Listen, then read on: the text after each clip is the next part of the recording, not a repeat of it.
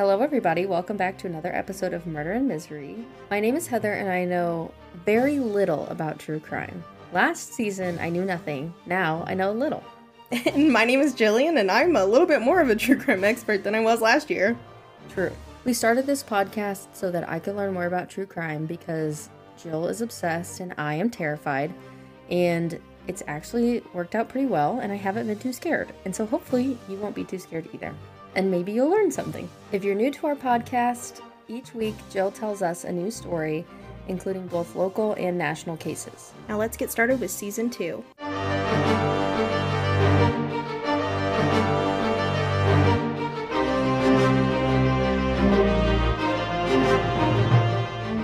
Okay, so before we get started, this case contains mention of child abuse and a brutal child death. Listener discretion is advised. We're going to start today in Philadelphia, Pennsylvania, on February 23rd of 1957, where a young student attending LaSalle College allegedly was near a home for troubled girls called Sister of the Good Shepherd. And he was hoping to get a peek of some of the girls when he noticed what he thought to be a doll's head in a box in the brush. Thinking it was a doll, he thought nothing of it and carried on as usual until he heard of a girl that was missing from New Jersey. This made him rethink and return to the scene 2 days later, finding the boy's body and calling the police. The boy? He thought it was a girl, but it was a boy. Oh, okay. Though some say that it is mixed reports, because some say that he knew it was a body before, but he didn't want to get in trouble for spying on the girls. I was gonna say. I was like, okay. Yeah. Which I don't You're know. here for suspicious activity. I don't know which story is true, but... Yeah, we'll never know. Right. And we also know that the boy was also seen possibly before or after the student when a muskrat hunter named John Sachowicz was out checking his traps. He said he saw the boy's body in the box but didn't call police because he didn't want to get in trouble for laying traps, so he just left. John, you are trash. Yeah, I mean, that's pretty bad. Literally. Like, I'm sorry, but you don't want to get a fine for laying traps, so it's... Don't Instead, report this a dead body is outside. Literally. It's a small child. I wouldn't have even, the fact that he came forward and was like, oh yeah, I saw that too, but I didn't I would have kept that to myself if I was that bad of a person. Yeah, I don't understand how that came to light, because clearly he wasn't willing to say anything before. Right. And they don't really say, how, but I'm assuming it was one of those things that when it came out in the news, he was I guess, felt bad or something and went to the police to say what he saw, but, to admit that you just didn't want to get in trouble. Did he think it was going to be a good excuse? Because it is certainly not. It's just, what could you have seen that you needed to report if they already found the body? You know what I mean? Yeah. Yeah, that makes sense. Maybe he told somebody and they forced him to tell the police or something. That could be it, too. Again, we'll never know. Maybe he didn't know it was a little child. I don't know. Which, if you find anybody, you should tell the police, because, But when police did arrive to the scene, they found a young boy believed to be between 4 and 6 in a JCPenney bassinet box. The boy was unclothed, malnourished, and had been beaten to death before being wrapped in a flannel blanket and discarded in the box. Police immediately began searching for the boy's identity.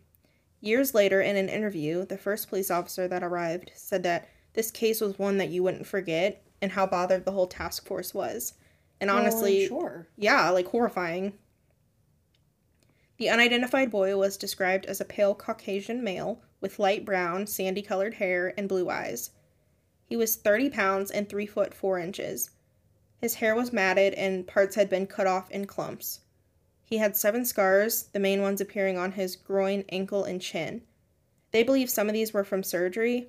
His body was covered in bruises, and his palms and feet were swollen, indicating he may have been submerged in water around the time of his death. The medical examiner concluded that his growth was stunned from malnourishment and abuse, and his cause of death was most likely blunt force trauma to the head. They used finger and footprints in hopes to find a matching medical birth record, but were unsuccessful, pointing to the likelihood of him being born at home. Though it was discovered he had been treated with medicine for an eye infection prior to his death, They also noted his nails were kept trim despite his obvious neglect. They believe he was killed a few days prior to being found, as the box was dry, and weeks prior it had rained. The bassinet box was 15 inches by 19 inches and 35 inches. It had furniture fragile do not open with a knife on it, and the blanket the boy was found wrapped in was 64 inches by 74 inches and appeared to be cut in half and recently washed. It was faded with traditional Native American diamond shapes in white, brown, green, and red. Another piece of the blanket was found inside the box with automotive grease smeared on it. The Philadelphia Inquirer printed 400,000 flyers with images of what the boy looked like on them, and they were spread everywhere, including in residents' gas bills. Police went to every neighborhood, hospital, and orphanage, but no missing children were reported. I do want to say that them like including the flyers with gas bills is very smart, and it kind of, I was like, why don't we do stuff like that now? But honestly, like social media. Well, nobody gets paper bills anymore. Yeah, that too. I still get paper bills. Do you? Oh. I have to file everything. All of our stuff is like automatic. Well, all of my bills come out automatically because I would come home and find my lights turned off because I forgot. Right, us as well. Yeah, but I have to get the bills like paper because I have to put them in a filing box because that's the only way that I feel like an adult. Okay. It's the only adult thing that I do. Okay. But you feel like social media has taken that role? Yeah, because you don't hear, like, very rarely do you find people using flyers. I mean, I know, like, occasionally I'll see, like, a missing, like, cat or dog, or, like, yard sale type of thing.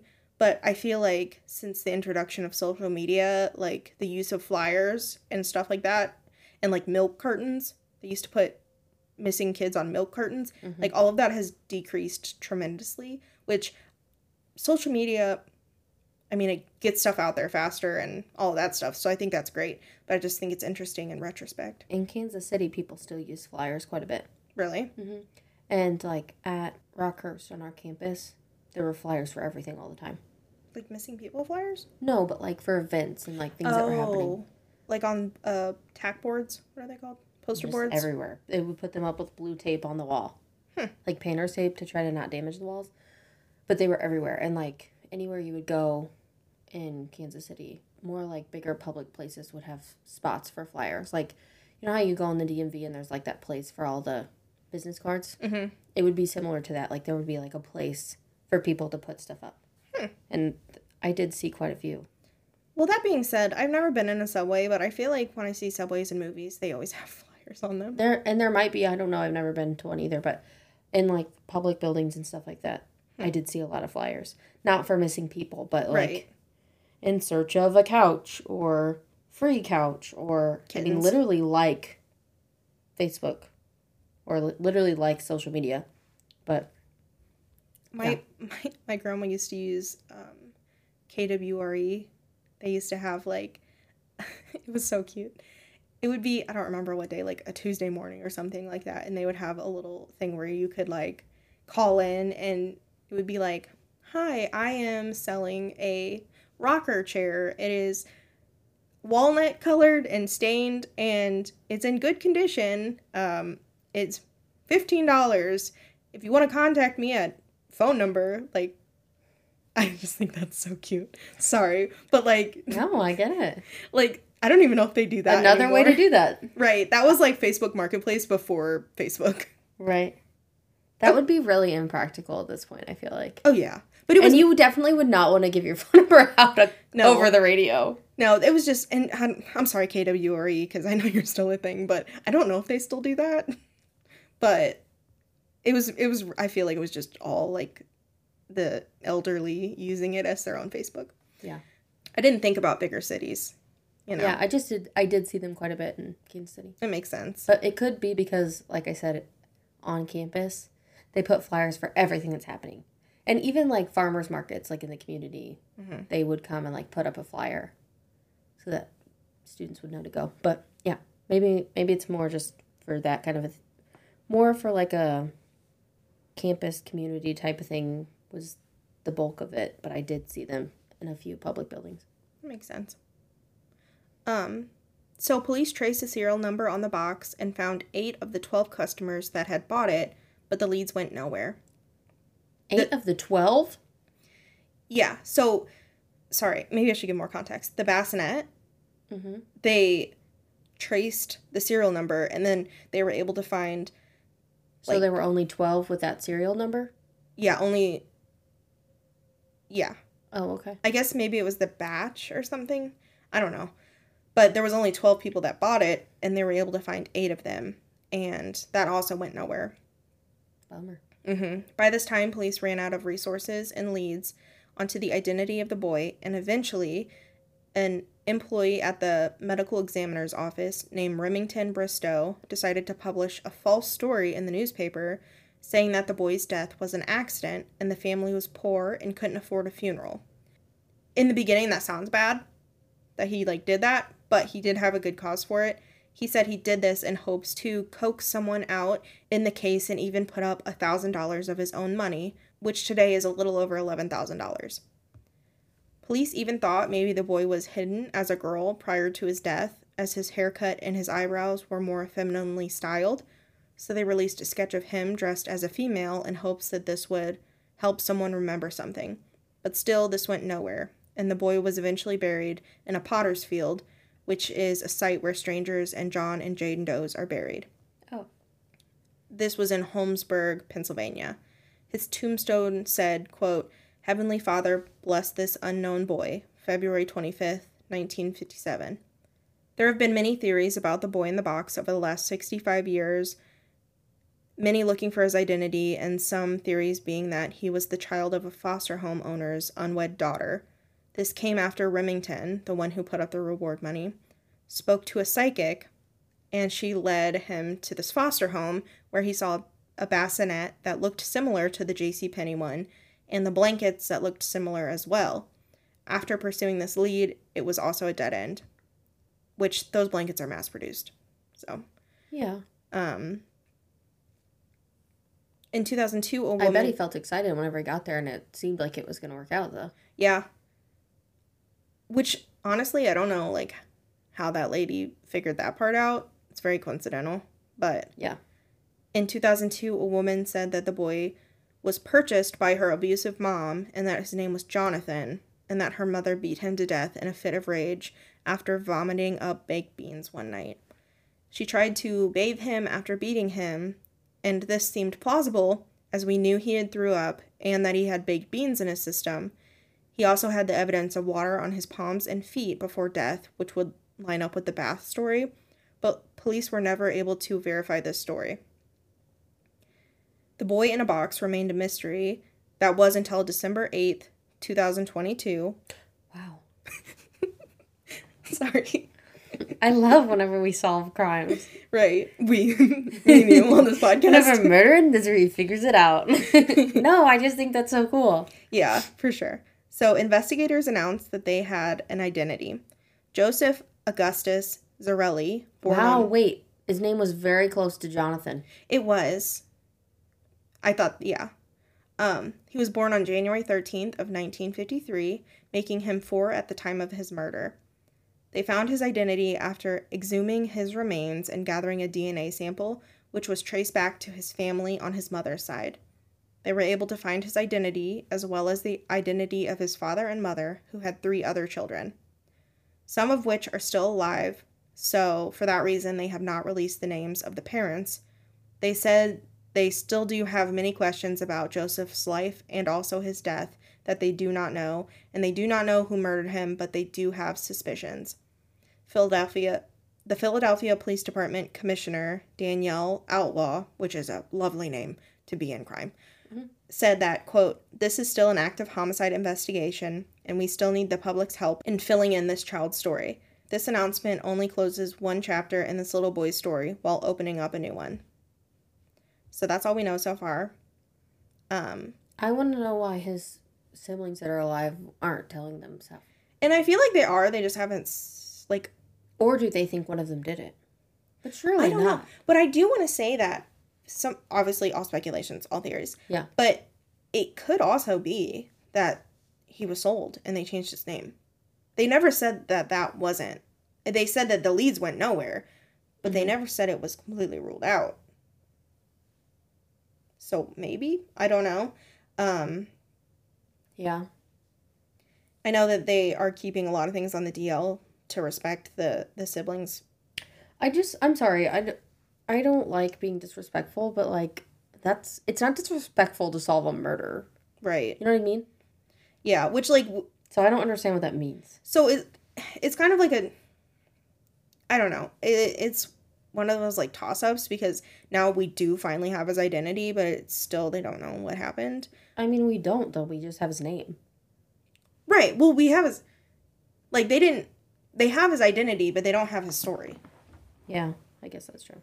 So, I mean, at least hopefully I don't know any of the situation with the siblings if they're older, younger, whatever. But like if this was a missing boy that they just their brother disappeared, they didn't know what happened, that's great that they now have closure, but I don't think you can have full closure without full answers. Yeah. And who knows, maybe they do know what happened. I mean, don't you think that if they were like missing this boy and then they figured out that it was him, that they would like be posting about it and stuff and like want people to know like, oh my goodness, we found our brother, da da da da da, and not being weird about it? Well, don't you think? They would be old. So but so what? I know, but I just think it's weird to request that I just think it's weird to request that they not put the parent's name. Yeah. I just think that's weird. Which is suspicious. It's strange. You know? Yeah. Well, hopefully, I mean, his siblings, I don't know if they're older or younger, but they have to be really old by this point. Yeah. Oh, yeah. So I don't expect them to be doing, like, press conferences or anything like that. And it said some of them, so I assume some of them were older and have since passed on, but they wouldn't really release any. Which is kind of weird because they released his name, but not the name of his parents. Yeah, but there's probably a lot of people with that name. Yeah. So that is the case of the boy in the box, who we now know to be Joseph Augustus Zarelli. I'm really surprised that they weren't able to solve the case, just because I feel like you had listed like so many pieces of evidence, like so many clues. You know, there's, it's in a specific box, which like who knows if they took the box from their own yard anyway. But specific box with this type of blanket with oil on it and like the fingerprints and the footprints and the, Mm-hmm. I just feel like when you have that many clues, normally you're able to solve the case. Right. So I'm just surprised that it took until 2022. Right. And like they say they have suspicions, so I'm hoping that means that they have leads that they're like looking into. And that hopefully because this blew up, like, his identity.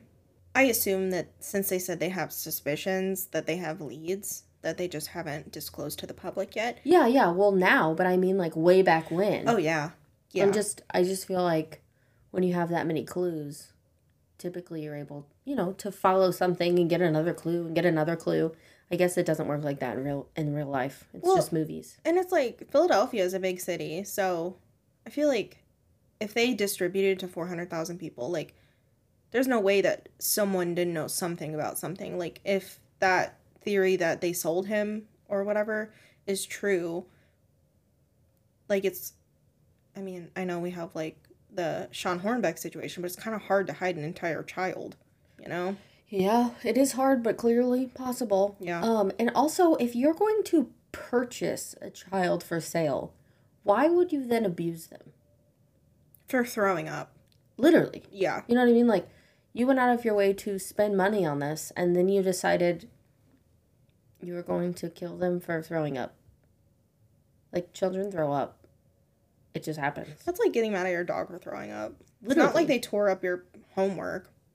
If they throw Honestly, up, they don't feel good. My dogs tear up my homework as well, so, and they're still around. Do they make me mad? Yes. They apologize after. They give me sad eyes, but I'm always like, sad eyes aren't enough. Scylla sighs at me. I need you to be good. I just want to know, like, they didn't say the identity of this woman in 2002, but I feel like we should look more into that because it is kind of ironic that she knew he had baked beans in his system. She knew he threw up, and like her story kind of lines up with it. Yeah, but did they not release that information to the public in the beginning? I don't know. See, because if they had released all that information in the beginning, then she could have just read the reports and regurgitated, you know? Yeah, when this happened in the 50s and she didn't say anything until 2002. Which I do know that, well, I do know that in some situations, the child will wait until the parent's dead. That's what I was thinking too. Yeah. Maybe her mom died or something. Of course, this is all speculation because they were never able to confirm this story. Yeah. But I'm wondering if that's one of the ones that they're looking into. Or if the siblings know anything. These are the questions that are not answered that I would like answers to. Yeah. Yeah, I don't know. It's really strange. Well, season 3, episode 1, maybe we'll have an update. Maybe. Or maybe sooner than that. Hopefully if sooner. we're lucky. Right. Thank you guys so much for listening to the second episode of season 2 of Murder and Misery. If you haven't entered the giveaway, that's going to close tonight at the end of the day. So we'll announce the winner first thing tomorrow morning. And if you haven't followed our TikTok or Instagram, please do. You have to follow our, well, you don't have to, but one of our giveaways is on the Instagram. One of them is on the Facebook. No giveaway on the TikTok. We don't post on the TikTok. And we will be back together next week with another episode. Hey, bye. Bye.